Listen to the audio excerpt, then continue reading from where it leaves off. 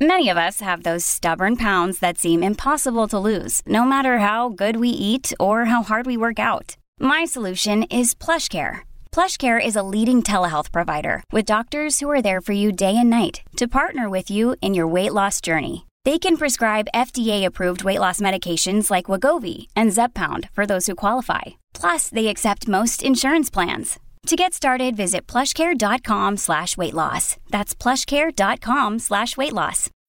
When you need mealtime inspiration, it's worth shopping Kroger, where you'll find over 30,000 mouth-watering choices that excite your inner foodie. And no matter what tasty choice you make, you'll enjoy our everyday low prices, plus extra ways to save, like digital coupons worth over $600 each week. You can also save up to $1 off per gallon at the pump with fuel points. More savings and more inspiring flavors make shopping Kroger worth it every time. Kroger, fresh for everyone. Fuel restrictions apply.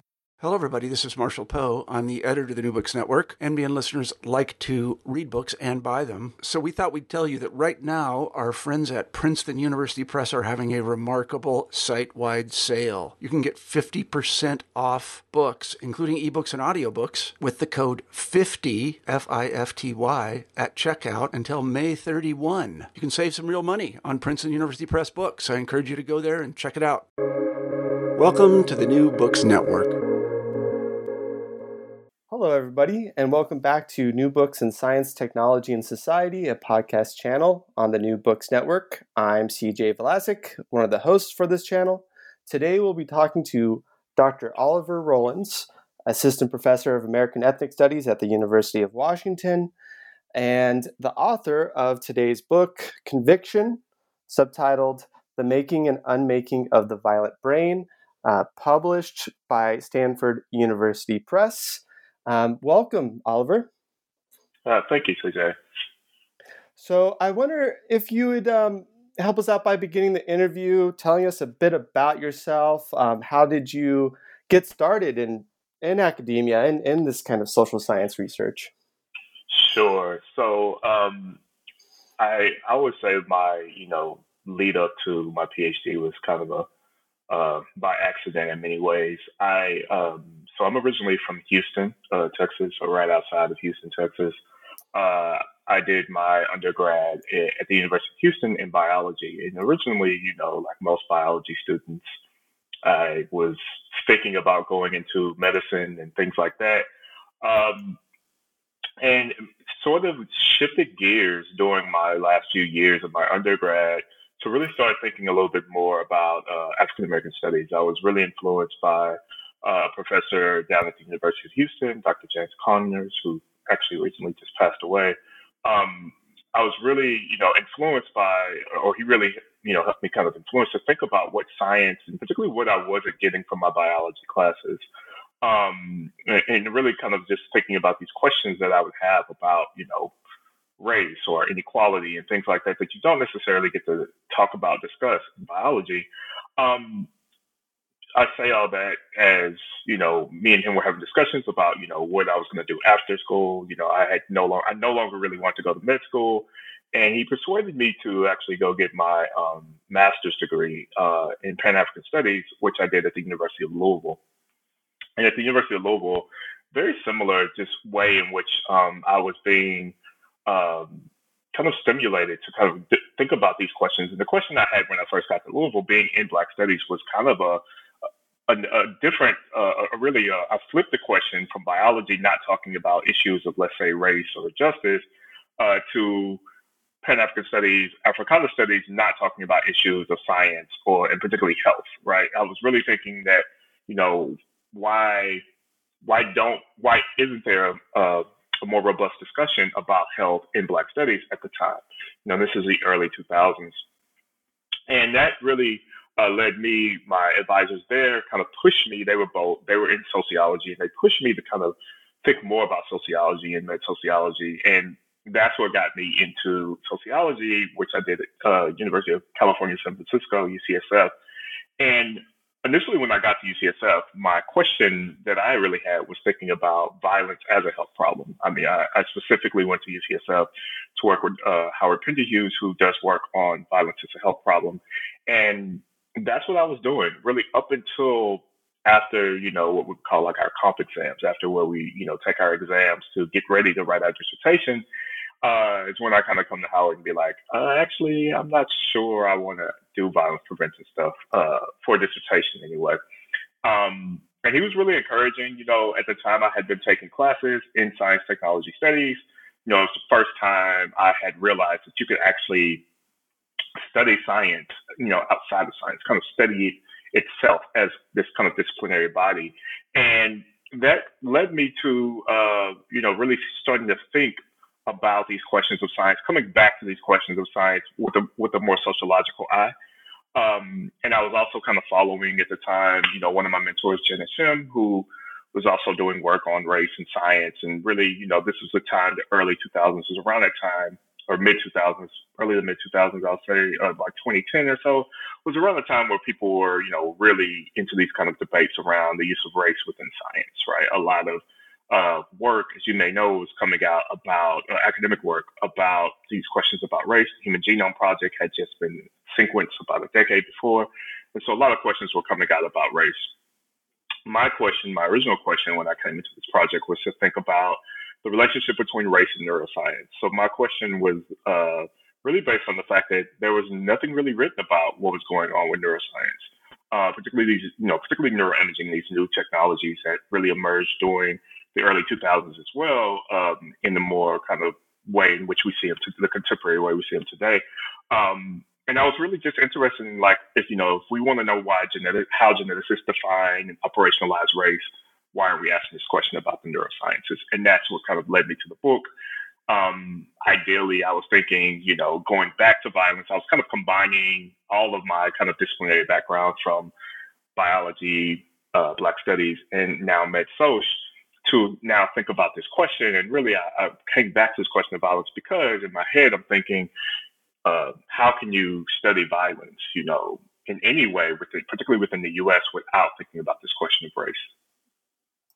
Absolutely, yeah. And part of what makes this such a fascinating book is that you consider those problems that, to me, not that I'm an expert in ethnographies or of neuroscience labs or history of neuroscience, but from the work that I have read, this isn't a topic that really comes up specifically, the violent brain model or the role of race in these models and these neuroscience models in general.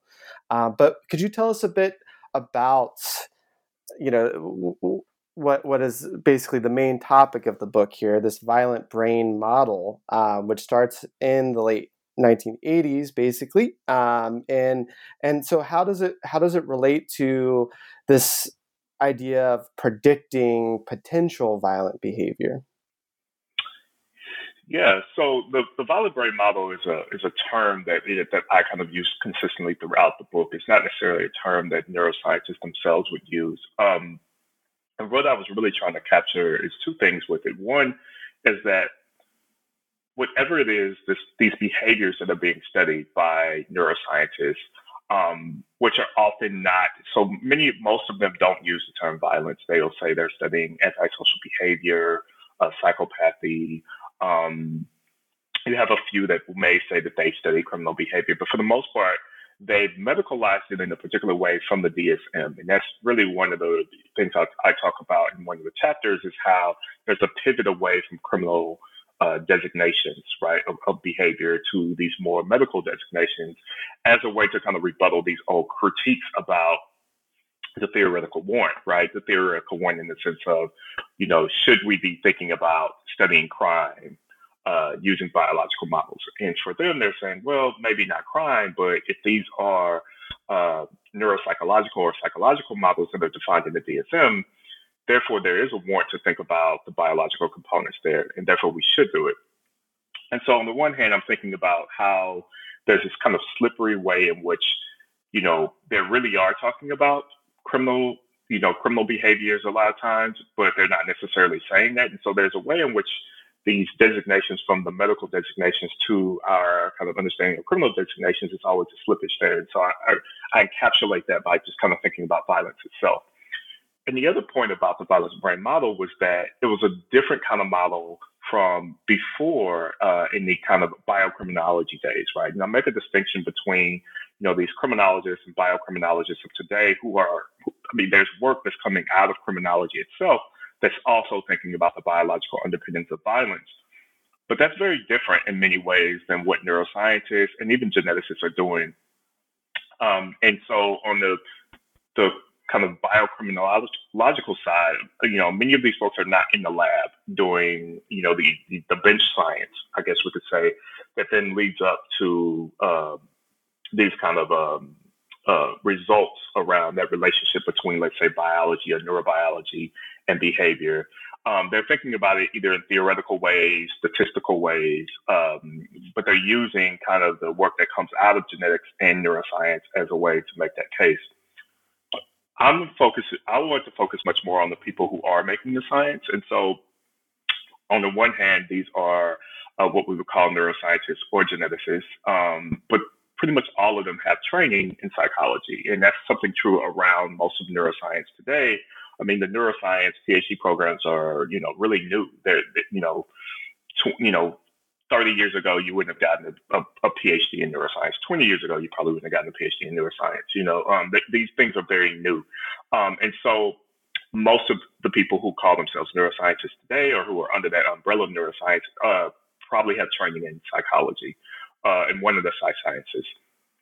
And so that was kind of the focus there to think about the neuroscientists, but particularly to think about with the violent brain model was the risk, right? This question of risk, right? And so the violent brain model is much more about, was a much different model than, let's say, the criminologist, because the focus was not necessarily on who is a criminal. The focus was on risk. And it was really what I called in the book a risk of risk. They're not actually interested in who would be at risk for violence. What they're interested in is who's at risk for antisocial behavior, which then places them at a higher risk to behave violently or criminally within society. So therefore, it's a kind of a two-step process. If you're at risk to be antisocial or to have psychopathic tendencies, then you are now at a greater risk to behave violently, right? And so in the book, that's what I'm capturing when I'm saying the violent brain model, right? It's doing those types of work. The book itself, though, really wanted to focus on a relationship between kind of the past and present, and really how the contemporary neuroscientists deal with these continued controversies that impact the science. And so historically, there's always been these controversies that impacted this science, right?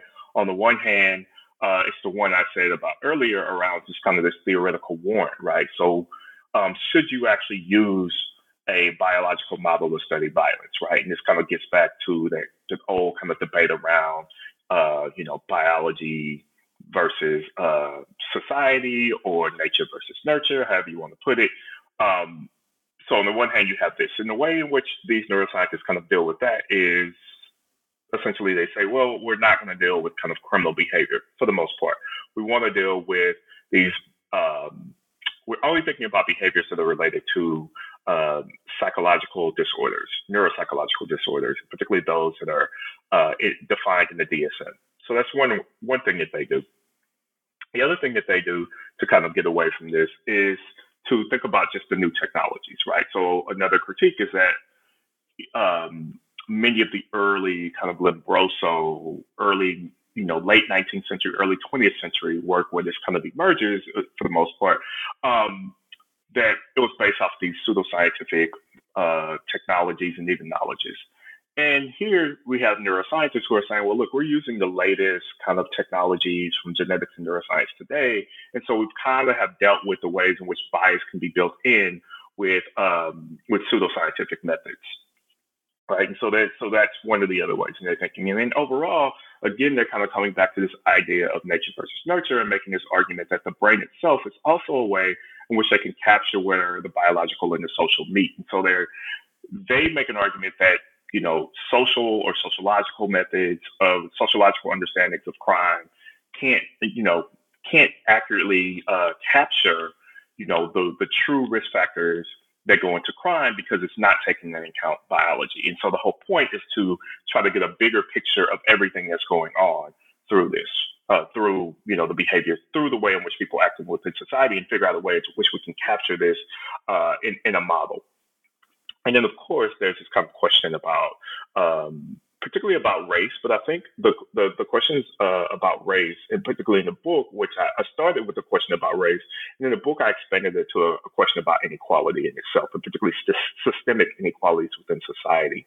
And for the most part, these neuroscientists have really moved away from questions of race, which really plagued the early science, right? So you can imagine the ways in which someone who was, let's say, of African descent or African American was being viewed through kind of the early Lombroso science, which just by being Black itself was a risk factor for not just a risk factor for a criminal, but actually designated you as a criminal, right? Having criminal tendencies. And so to move away from that was to kind of get into this point of thinking about, well, maybe we shouldn't talk about race at all, right? So we agree that race is not a good way for us to understand risk factors of crime. It's not a risk factor of crime. So therefore, we'll just move away from it at all. But at the same time, because we're building this more objective kind of science, it actually will benefit the groups like, let's say, African Americans within the U.S. who are most plagued by violence within society. Right. Yeah. So much. Yeah. So many different points here. They get brought into play as we consider the role of the brain, in these scientific models of risk factors, of the potential for violent behavior. I'm really curious though. You already did bring up some of this rich historical context that you provide in the book of the science of violence and criminality. Could you maybe elaborate a bit more on like these, as you put it in the book, these degeneracy research programs, largely coming out of criminology, but also the sciences. How do those histories give us context for these contemporary brain models, and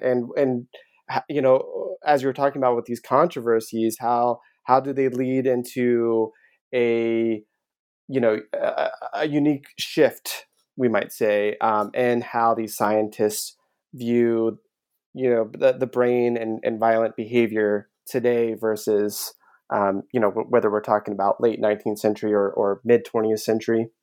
Mm-hmm. Yeah, so a good question. So the way I capture this in the book is what I really focused on was after after the 1950s, kind of the shift that ends up happening particularly after World War II, right? So if you think about these early degeneracy, the early degeneracy, programs around thinking about degeneracy, I should say. You had folks like, I mentioned before, like C.J. Lombroso, who had like criminal anthropology. He's thought about both as the father of biological criminology, but also just the father of criminology in the ways in which just thinking about criminology or thinking about crime, as something to be studied using scientific methods, right? And so in the early kind of,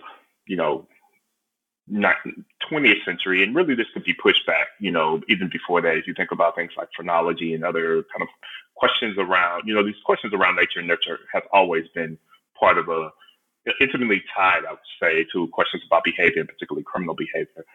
But I start with Lombroso because this is the first person who tries to capture it in this kind of scientific way, right? And Lombroso really, that kind of thinking, really was prolific, I would say, in the early 20th century, right? So many people started to adopt these kind of new ways to think about, particularly to think about the body, right? The relationship between the body and using the body as a way to visualize and understand one's social work, and particularly a social work when we're thinking about, this idea of criminal, right? That they could actually be a criminal. So for Lombroso, we can look at things like, their earlobes, or we could look at things like facial features, and then he could discern from there whether or not this person committed a crime or whether or not this person was a criminal, right? And that's what this science was kind of built off of. By, by the 1940s or so, this was also being picked up in very uneven ways, I would say, in places like Germany. Not everyone in Germany was totally picking up on Lombroso. In fact, there was some pushback, even with the folks who were thinking about, biological risk factors or factors for crime. They didn't necessarily all buy what Lombroso was selling, but many people were buying this kind of idea that there is something about biology that could tell us about one's criminal worth in a way, or risk for being, not even risk, just whether or not someone's is a criminal or not. And of course, after World War II, right, so much of this gets put under scrutiny because of the horrific, experiments that were happening in Nazi Germany, right? And so because of this, all of a sudden, everyone, scientific community, I would say, begin to really rethink whether or not, whether or not biological factors are important for us or something that we should be thinking about with crime. And also tangential to this kind of question of race was also kind of put or tabled, I would say, in the 1950s. Where I pick up on the book, though, is what I call kind of this reemergence of biological theories that ends up happening fairly shortly after, World War II, like in the 1960s. All of a sudden, we start to see psychological theory that starts to bring back biological factors and to think about kind of the psychology of violence, but particularly in ways of thinking about that biology is important to psychology. So that biology is important to understanding psychology, and that we can think about psychology and crime or psychology and violence. And so this is where, we get this kind of reemergence of biological theories after a short period of going away. And that's where I started to follow, because that's where we see these connections to the brain, I think, in ways that are linked much more to the contemporary. It's not that people weren't thinking about, the brain or the head before that time. It's just that it has a better link to kind of the contemporary understanding, and it helps us understand how psychology gets tied into this, particularly when we think about the neurosciences, right? And so by the time we get into like the 1960s, and so and particularly in the 70s, even that type of understanding is under scrutiny, right? And particularly the genetic stuff, right? It becomes I'm sorry, not the genetic stuff, that heredity stuff. So you have like the twin studies and things like that are coming out about violence. We have stuff around the XYY genes that are coming out about violence, right? This idea that having an extra Y chromosome, particularly for men, places you at a higher risk to being violent, or that there's more criminals, who are locked up in prison that have this extra Y gene. This extra Y gene is in some kind of way, this extra Y chromosome in some kind of way is making them more aggressive and therefore, more likely or more prone to be violent. All of this comes under attack and comes under scrutiny. And by the 1980s, it really is starting to go away. But this coincides with the rise of kind of modern day genetic technologies and modern day neuroscientific technologies. And so the questions don't necessarily go away, right? And so you can kind of trace that historical kind of thinking into the contemporary. And so one of the things that I make a point about is that these neuroscientists, they're really cognizant of the past, and they frame their work around trying to really address those what they agree as being miscues of the past, right? And so the past is always kind of intimately tied to the work that they do today, but it also has allowed them to carry or to continue some kind of what I would think about these kind of ontological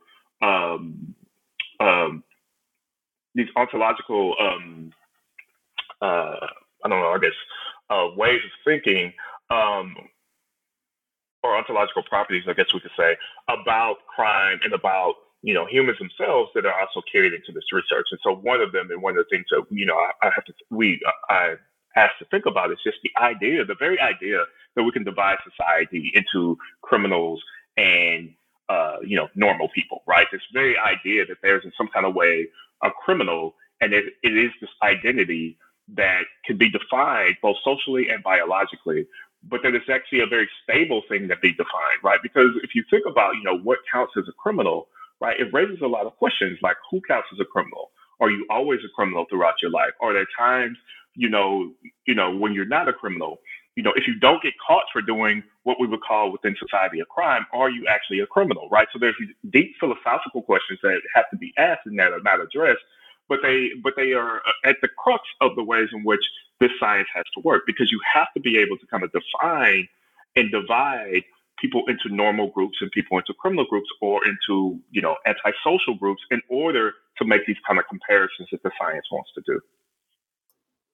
Right. Yeah, absolutely. So your book is also filled with these interviews with these scientists and some really rich responses that you include from them. But I was wondering, based off of these interviews, how did that clarify anything for you in terms of how they classify violence? And then you do use this term fitting. How does the work of fitting happen in these laboratory spaces based off of what you've observed, what you've heard from the scientists? Yeah. So the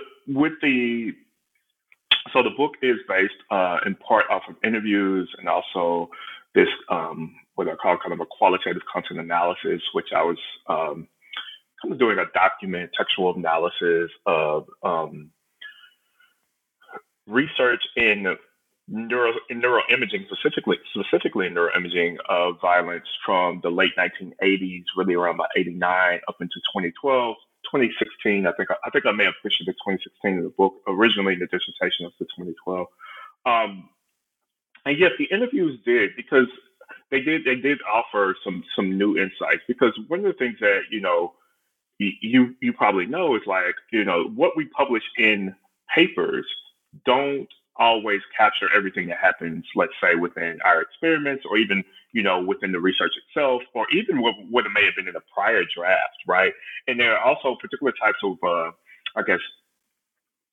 rules around, how long a paper could be, what can go into a paper, the audience, all of these things, which you can't totally get from, so you can't totally get many of these social political kind of implications that I'm trying to get at by simply reading through the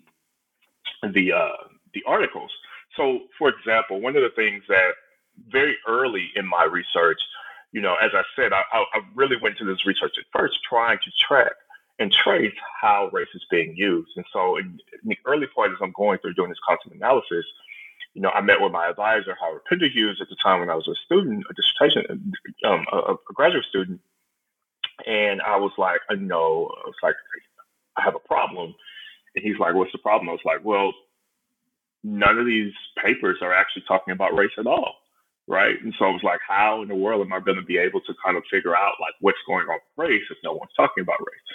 And Howard was kind of the first person who was like, actually, that's even better in some ways. Right. He was like, now you have a question of trying to think about why is it that race has disappeared in this research, or it's not being mentioned in this research. And so now, so he's going to push me to kind of think about it in that way. And really, that's when interviews played a huge role, right? To really fill in those gaps, right? And so it fills in those gaps in a way that I can ask them about questions about race, which is no way you can glean just by looking at the articles. The second part of your question was kind of about this notion of fitting, right? And actually repurposing a word that actually came up from one of the neuroscientists who does this work when he talks about the fact that that there is no perfect kind of way to define and capture, let's say a neuropsychological disorder related to kind of antisocial behavior, right? He was like, it's really hard to kind of capture what that means in a neat definition. And instead, he makes this argument that what you're looking for is how these risk factors, these conditions, these things that they measure, how they fit the definition and that's within the DSM. But so how do they fit the way it's described within the DSM? And so it's about kind of finding this fit that I said, which again, it kind of brings up this question about the the socialness that happens within the science, right? That there's this kind of social factor. It's not a simple, hey, I checked off the mark and you had all these risk factors and there they are all up in the DSM and I can just match them one to one. It's a way, there's an interpretive element to this, right? And that's what I want to capture about fitting is that there's this kind of way that that you have to interpret, what it means for these clinical demarcations to be useful or not, right? And so it kind of reshapes what I argue, kind of reshapes these boundaries of mental illness and these meanings of violence, right? So it's doing kind of both of that. So, for example, you can, think about, what types of, ways in which something like, let's say, the test, there's a certain kind of test that people take, let's say for like psychopathy, the hair test, right? And one of the questions that I bring up is about, okay, in the neuroscience, in the neuroimaging research, right? So a lot of people do neuroimaging on psychopaths and they use neuroimaging, they use something like the hair test to then kind of figure out, who's in my, let's say, psychopathy group and who's in my quote unquote normal group. And so let's say that this hair test, let's say it has a scale that goes from 0 to 35 or something like that. And let's say everybody over 30 is considered a psychopath, right?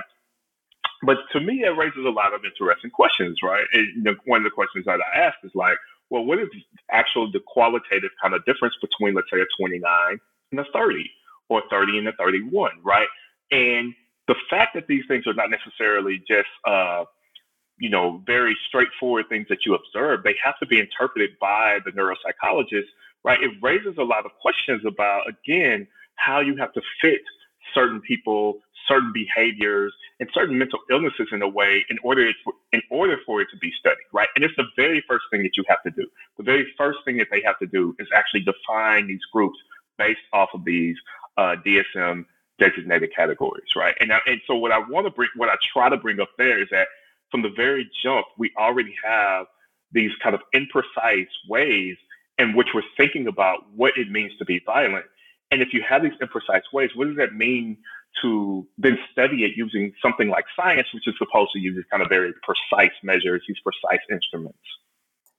Yeah. So because it's not directly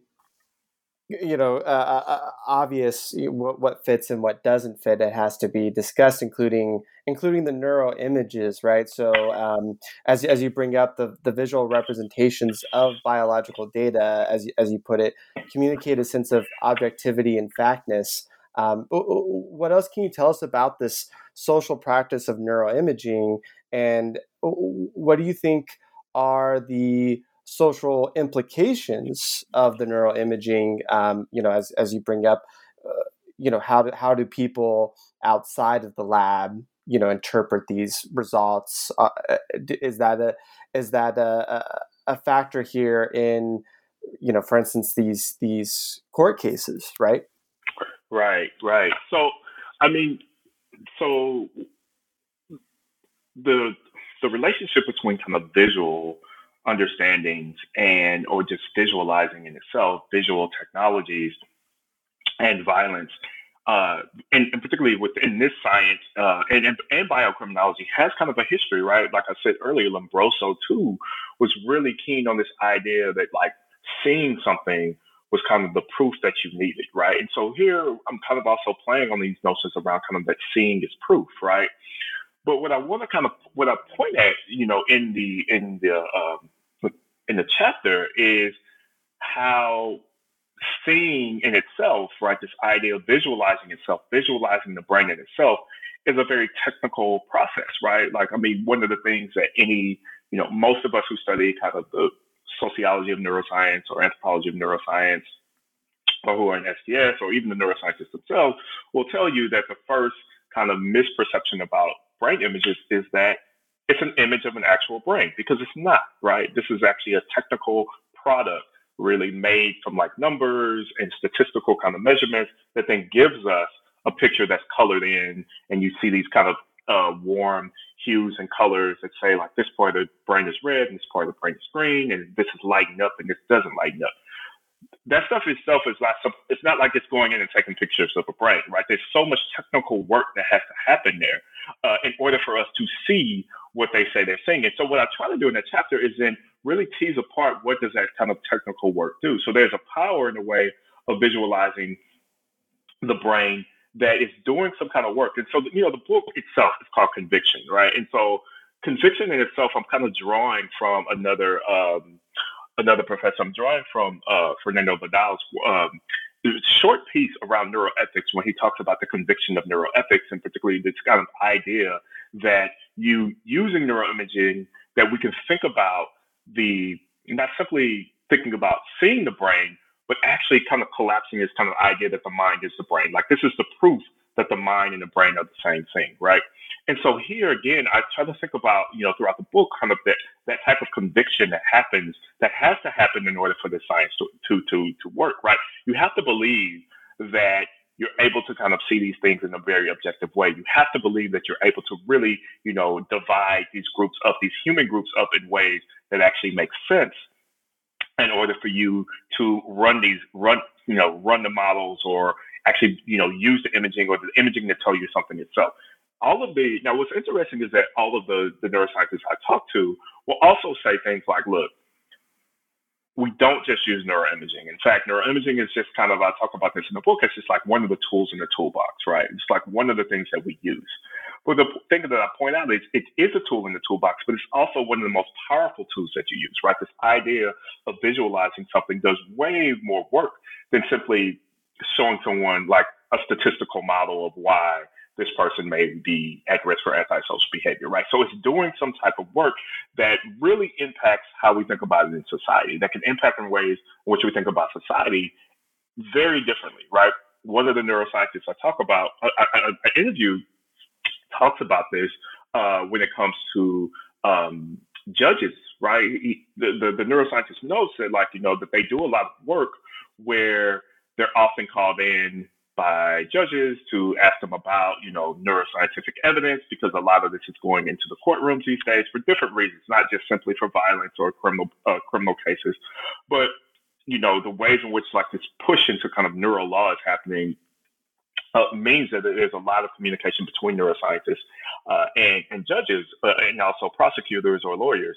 And so one of the things that this neuroscientist talks about is that, that they often have to go in and really teach the judges on how to read these images, to make them understand what is good neuroimaging and what is not, what's bad neuroimaging. But then in many ways, right, they're just really transferring over their same type of conviction to these judges to help them kind of understand whether or not certain things should be allowed within the court, certain types of data, evidence should be allowed within the courtroom, right? And so this idea of visualizing the brain then does have an impact on society in ways, even if this, not necessarily kind of what we think it is, right? So it's not always this way in which, just because you're seeing this brain, that, a jury will say that this person is guilty or not guilty, but it just has an impact on the kind of visualization of being able to see this and making people believe that they can understand the science in a way, or they can more readily kind of understand the science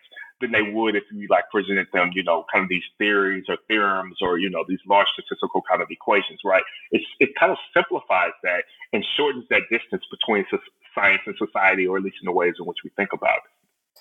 Right. And you also talk about some of these problems that the scientists face when they're trying to interpret these results themselves, particularly trying to consider their pieces of evidence in contrast to other pieces of evidence or other fields.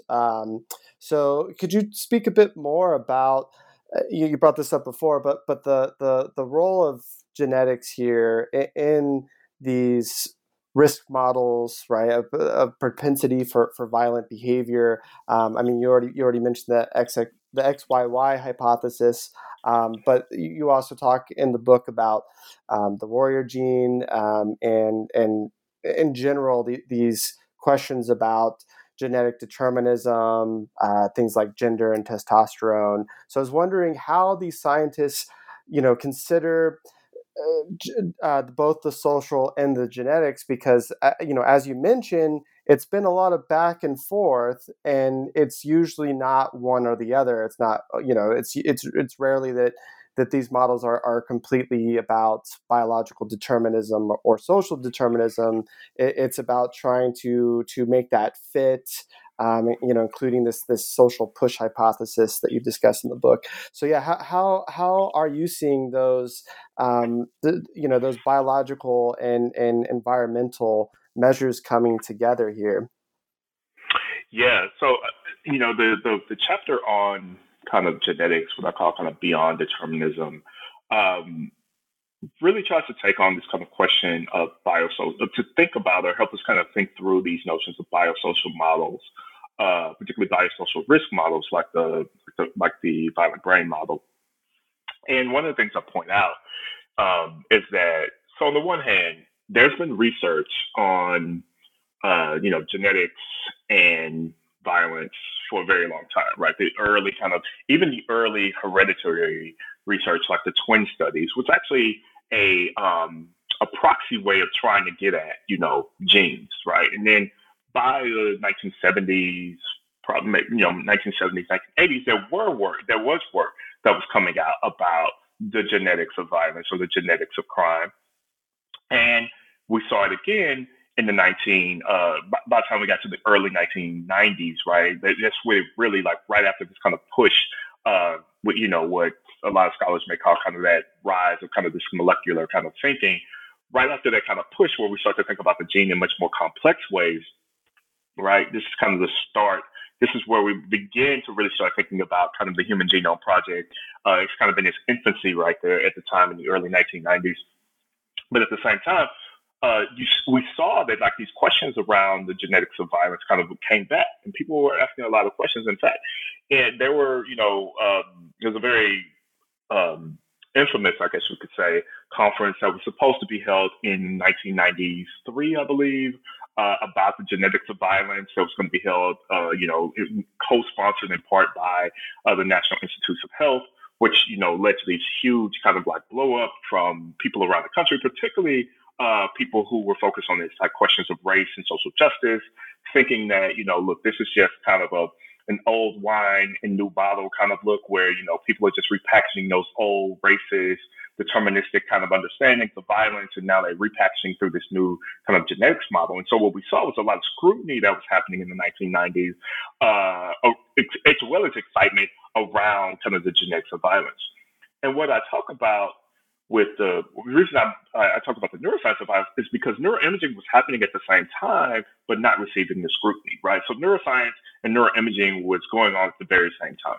And many of the people who do research on neuroimaging research or neuroscience or neurobiological research are also thinking about genetics, right? And in fact, the genetic models of violence, even those in the early 1990s, were in many ways brain models, right? Because what the argument was, the kind of genetic argument around, the infamous kind of MAOA gene was that MAOA in itself was a gene that impacted serotonin levels, which then impacted the way that the brain would actually kind of operate. And so in a way, it was always kind of back to the brain being the center and locus of behavior, right?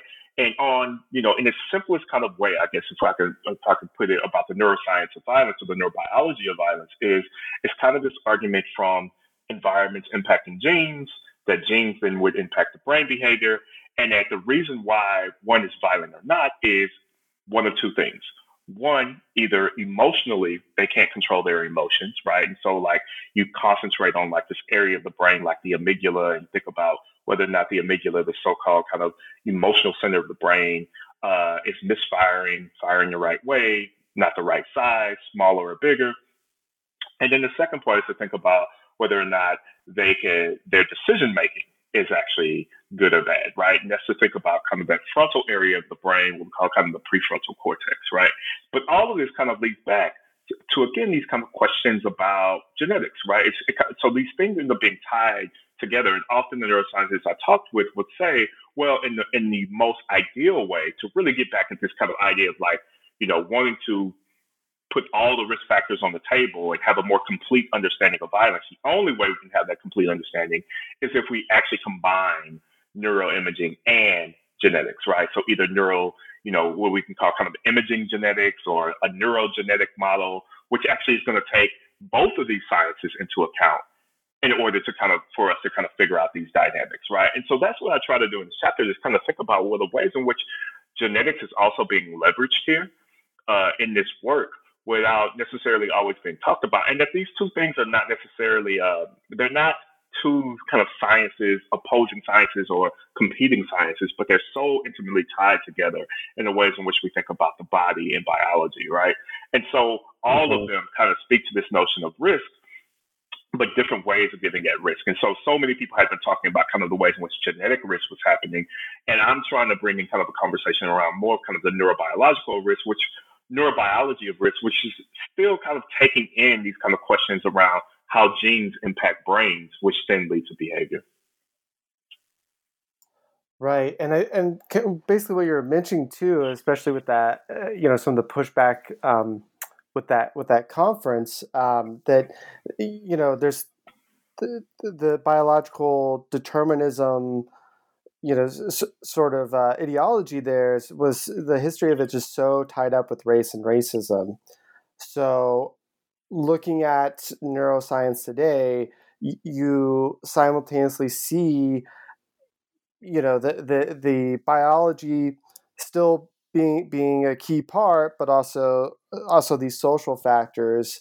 Yet race, as you put it, often goes unsaid. It's sort of this remaining haunting presence in a lot of this research that sometimes gets simply, in a sense, replaced or pushed aside in favor of socioeconomic and educational factors, for example. So how are you seeing this field today? Specifically the science on risk factors for violence. How are you seeing it deracialized, and what are the implications of as you put it, this taboo of race in this field? Yeah. So the chapter here, this is the chapter that most people ask me about too. Probably this one and the one about just how are they going to use the science. The chapter that I talk about race is one where I really wanted to kind of dive in both this question of how they're using race, but really it was much more about like how they're not using race.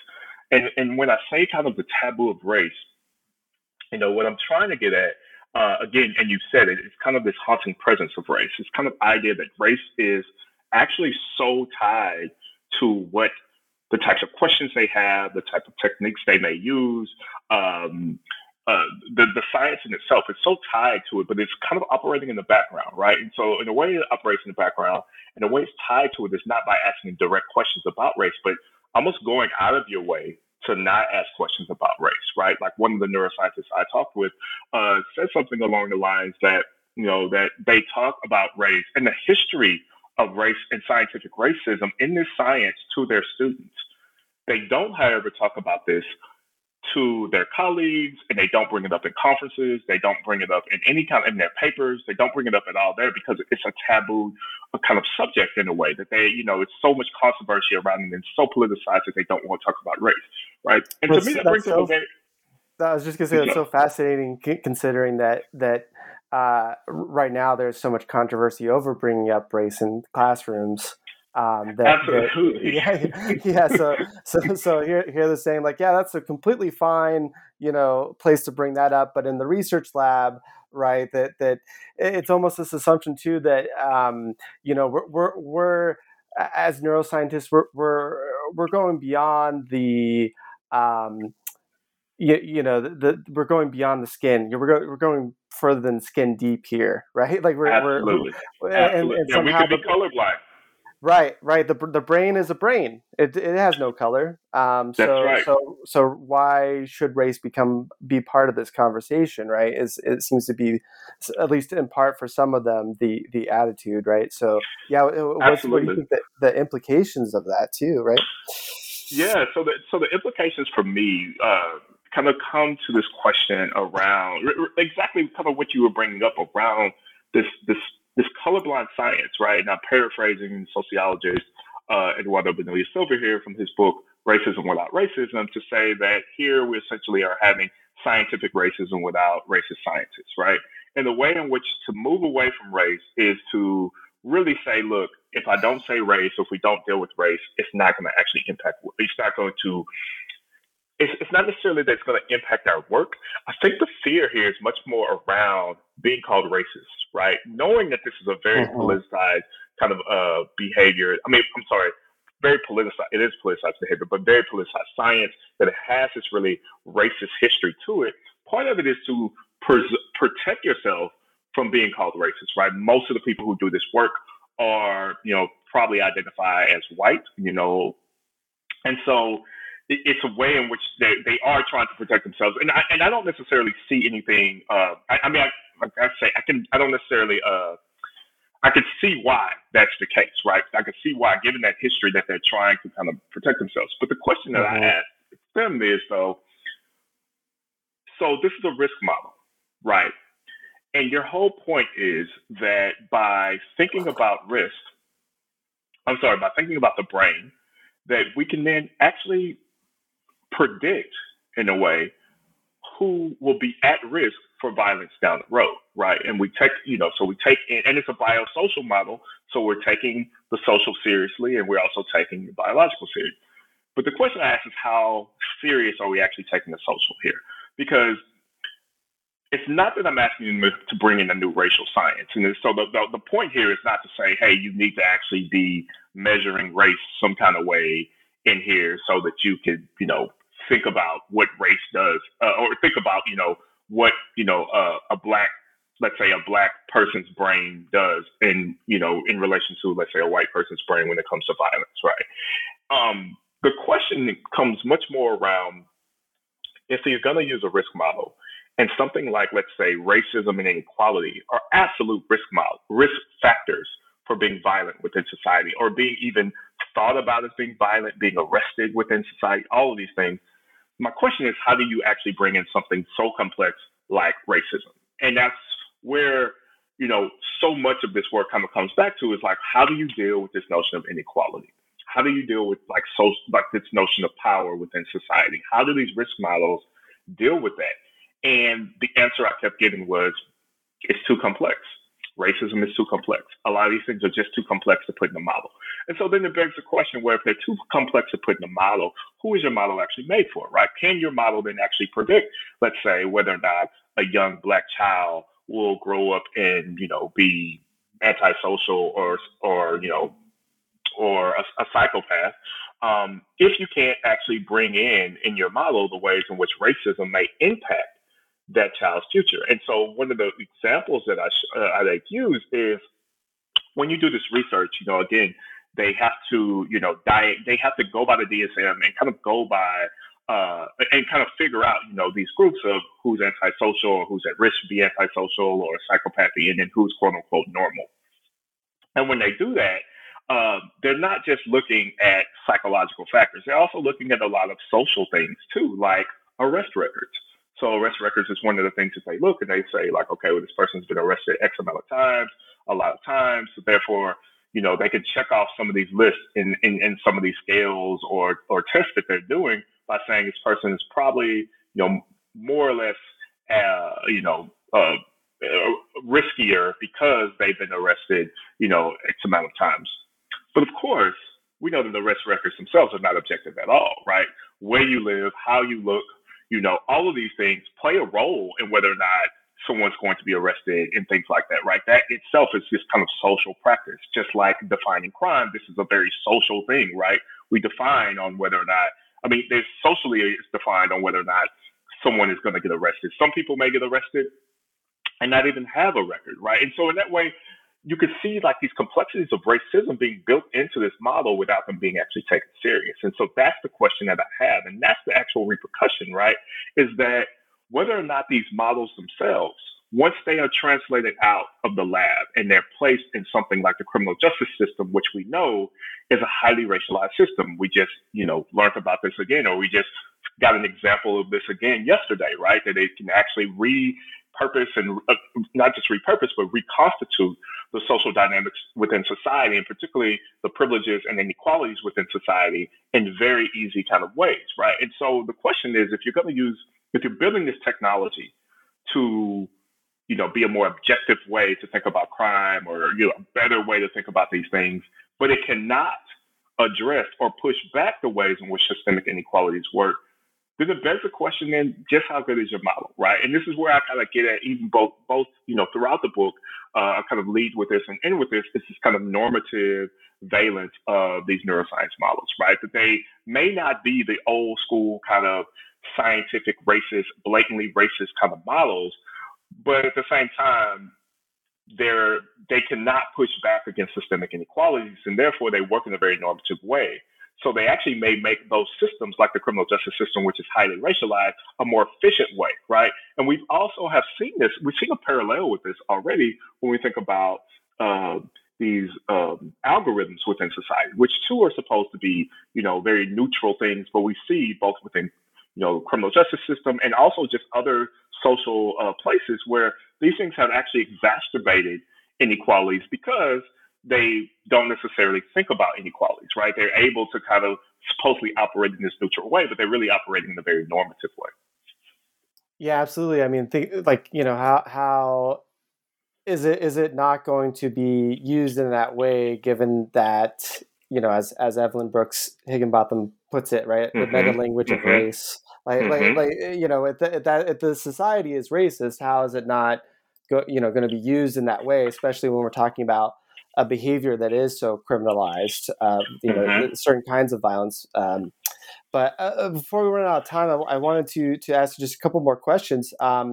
So in your penultimate chapter, you're talking here about some of these implications of this research, right? So as the violent brain research vindicates a kind of medical model of violence, we're seeing this goal of screening and intervening on risky brains more generally. So of course, this presupposes any sort of intervention presupposes a plastic brain, in a sense, that can be trained. It can be trained or fixed by some other form of intervention. So how are researchers trying to fix, these risky or violent brains today, and how are they, as you put it, overselling this therapeutic promise, right, of this research? Yeah. So, that chapter there, and it's a very interesting one, because we would think, right, that just like before, the idea is, hey, we're going to figure out, some way to fix brains, let's say like some surgery like we had within the 1960s where, psychosurgery, essentially lobotomies, were kind of put forth as a way of curing violence, right? We think it's going to either be this kind of invasive way or pharmaceutical way, right? This kind of way in which we can alter brains or alter chemicals in a way to change violence. And what was so interesting, I think, about talking with the neuroscientists, and what I get is that therapeutic promise.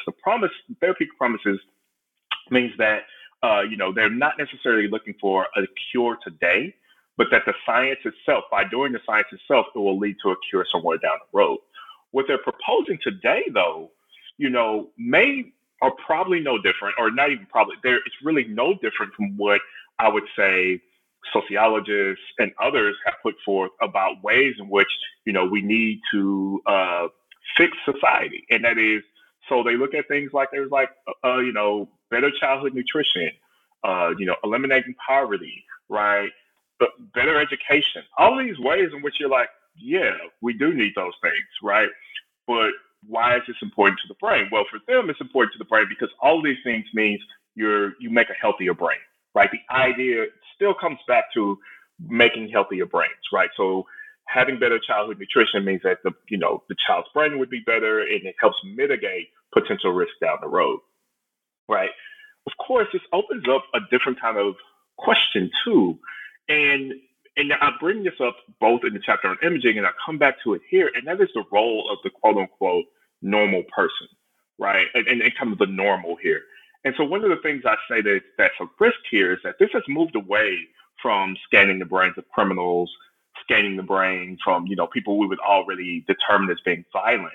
And really the push now is to say, the earlier we can actually scan someone's brain, particularly a child's brain, the better chance we have to mitigate violence or mitigate their risk, for antisocial behavior, which then mitigates their risk for violence.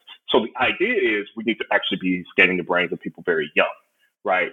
And we're no longer scanning the brains of people who are, quote unquote, already designated as criminal. We're actually thinking about scanning the brains of people who are, we would call normal, right? We want to know what's the risk in normal populations.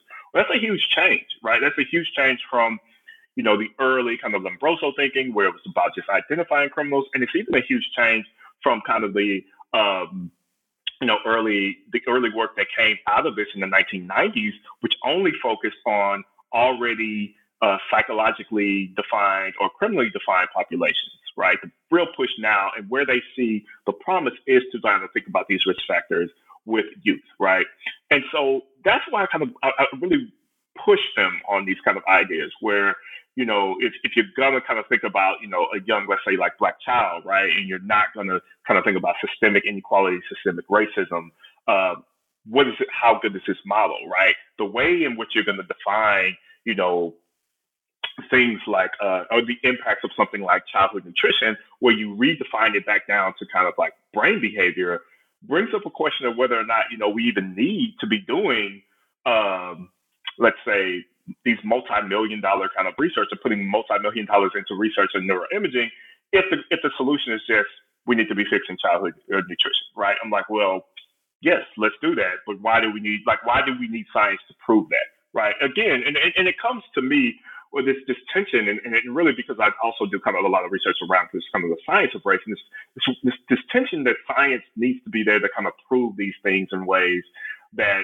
social scientists and humanists have already done, right? We see this also with like the idea that race is a social construct and not a biological construct.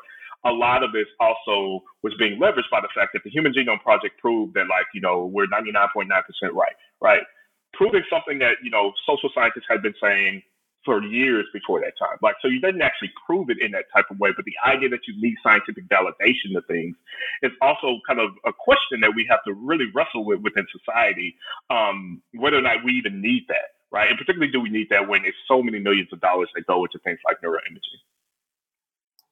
Yeah, it's so expensive, and it also is, it really hides the violence or at least the extraction, exploitation that often is part of the power dynamics of research, right?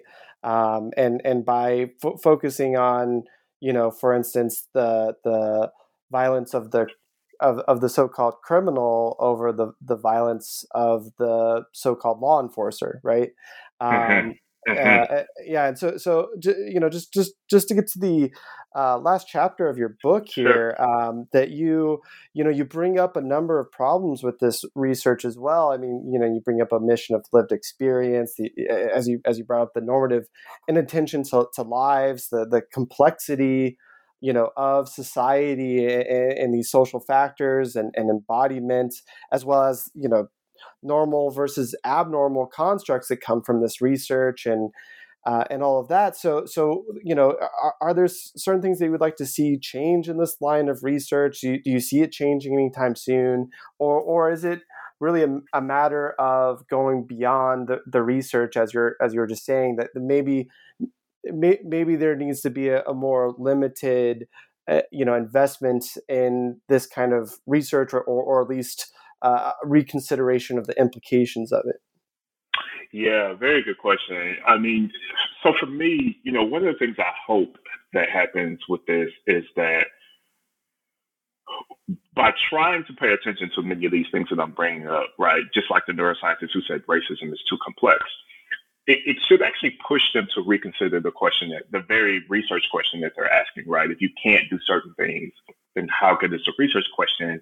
What is the actual, justification for it? But also, how good is the intervention going to be, right? If it's not going to do certain things. And so hopefully, in one way, is to help them rethink this, right? So maybe even push them away from asking questions about risk for violence to be asking other types of questions with their research. And really, for me, one of the things that I constantly come back with in both in genetics and neuroscience as someone who's like looks at, who, is doing kind of the sociology of neuroscience is for them to be much more clear about what their research can do or what the results of this research can do and what it can't do, right? Because often the way it's framed, we don't really talk about what it cannot do. It's always kind of talked about it's going to do all of these wonderful things. And to me, that actually you have to go back up the chain with that, because that is also a question about how we write grants to get funded, right? When you write grants to get funded, you put these lofty goals in it, like, you're going to cure cancer almost, right? And that's the implication of this. And then that's actually how it's written up as well. But that's very problematic, because that's not what ends up happening, right? That's not what ends up happening with much of this work. Like, it actually only can speak to so much, right? And so really being able to define, like, what exactly does this speak to? What can it speak to, right? That will actually help us within society. Those of us who don't, on an everyday basis understand the way the brain works or understand the way in which these kind of models work, then understand what's the actual social implications here. Are there social implications here? And then, like you said, maybe that means different types of funding go to different places to kind of actually deal with this work, right? The other thing is that they kind of bank on this notion that, by having more knowledge, that society is going to, in some kind of way, change. But I think over the last few years, particularly this last year and a half that we've been dealing with COVID, we know that that's not going to be the case either, right? And we've known that there's been historical examples of that as well, that just by science saying this is a thing and that we should do X, it doesn't mean society, and it doesn't mean policymakers, it doesn't mean leaders are going to actually follow what they say, right? And so the idea that they're banking on this notion that just by having more data means that we deal with violence better is also flawed. And so having them kind of rethink those social implications and potentially, just rethinking the science. For me, I kind of come from, like Troy Duster was one of my mentors on this, and Duster has written about this stuff with genetics for a while, right? In the ways in which particularly, how genetics and just like DNA in itself is actually fueling the ways in which racial disparities within crime or racial disparities within the criminal justice system actually operates. And, I too am, like Duster, am not convinced that this is a science that needs to happen in the first place, right? And that's just like something I did not change, I think, after doing the project either, right? I just was not convinced that we actually needed to know the neurobiological underpinnings of crime or violence in order for us to address those things within society. And it never really made sense to me because, like Duster notes, crime is such a socially constructed and very flexible kind of understandings that we have, then how can you hold, the idea that you can hold it steady enough to actually study it in a kind of scientific way is so problematic. And that's, it comes back to that kind of question. If these are social behaviors and we're looking for scientific solutions to social behaviors, that for questions that science maybe can't answer for the most part, it just can't totally answer these things, right? And so just being able to think about those in that kind of way, of rethinking their questions, rethinking their energy, on what they can actually address and what they can't. Absolutely, yeah, and we could go on many more hours talking about this fantastic book, and I do really want to emphasize to listeners that it's such a great and important read. So I hope you'll pick up a copy. But I just wanted to thank you for your time, Oliver. Before we go, could you tell us a little bit more about what you're working on now, or what sort of upcoming projects you have? Sure. So my kind of next project that I've moved into, so as I said before, one of the things I wanted to do was to kind of think about how neuroscience uses race. And obviously, we found out that these neuroscientists who are studying antisocial behavior are not really thinking about race. So what I have moved on to in the project that I'm working on now is kind of twofold, where there's two projects I'm working on now. The first project is actually looking at the social and ethical implications of a different type of neuroscience. And this is the neuroscientists who are studying implicit racial bias. And so what I'm interested here is really thinking about how they are defining race, because they absolutely are having to think about race. But even more than that, the fact that they're kind of studying the supposed neurobiological underpinnings of bias, and particularly racial bias behavior, is very interesting to me. And so I'm really trying to think through kind of, what are the ways in which they think about race, but also, what are the ways in which they define these kind of, things like racism